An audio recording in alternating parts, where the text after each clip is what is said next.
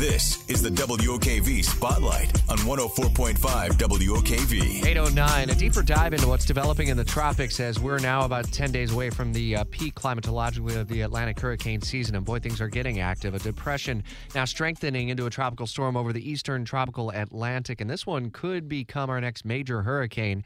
Chief, you're watching that one off Cape Verde Islands off Africa now? Right, and it does look like it's going to be a big and major storm. That's the bad news. The good news is it looks like a turn north and northwest that would keep it well east of the Caribbean islands as well as Jacksonville, northeastern Florida, and the east coast of the U.S. Now, it's all going to come down to exactly where that good old Bermuda High is, which has not done us many favors so far this season.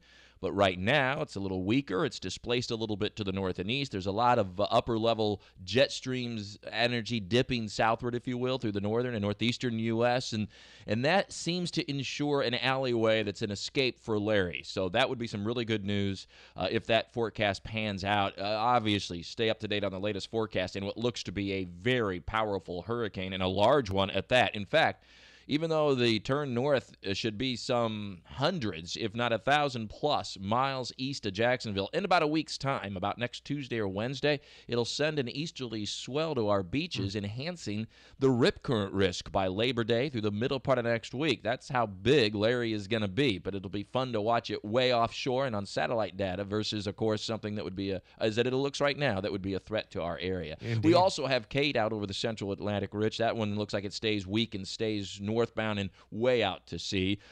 So that's no threat. And then finally, we are still monitoring the Western Caribbean, a disturbance there. Looks like it'll have a lot of interaction with land the next few days, so little opportunity for much organization or strengthening. But it might try to do something once over the Western Gulf, but at that point, it's way west of Florida. There would be certainly no local impacts from that one. So the highlight and what we are really going to track carefully, obviously, over the next week or so will be what should soon, relatively soon, be Hurricane Larry, that at this point looks like it stays well to the east of the local area and starts to shift a little more northward with time as it reaches Jacksonville's latitude, but way to the east in about 6 to 7 days. And, Rich. Mike, we can't necessarily sleep on the remnants of Ida either because of the flooding risk to some major metro areas that have seen, like us, a very wet summertime.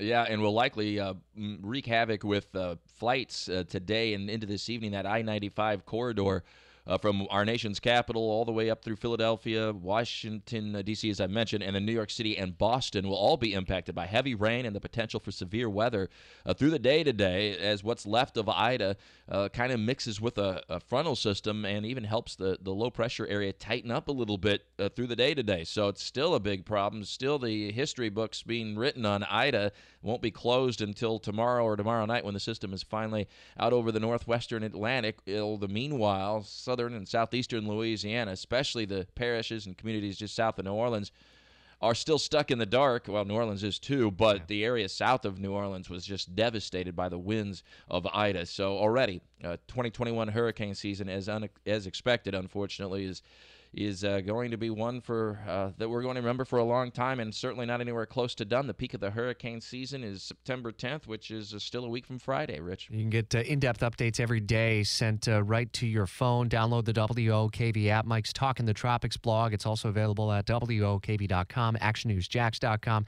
Downpours now moving over the East Beltway through Arlington, Southside, Town Center area, extending through Mandarin, Fruit Cove, Julington Creek, and across the river to around Middleburg and Camp Blanding at this hour. It's 80 degrees at Jacksonville's severe weather station.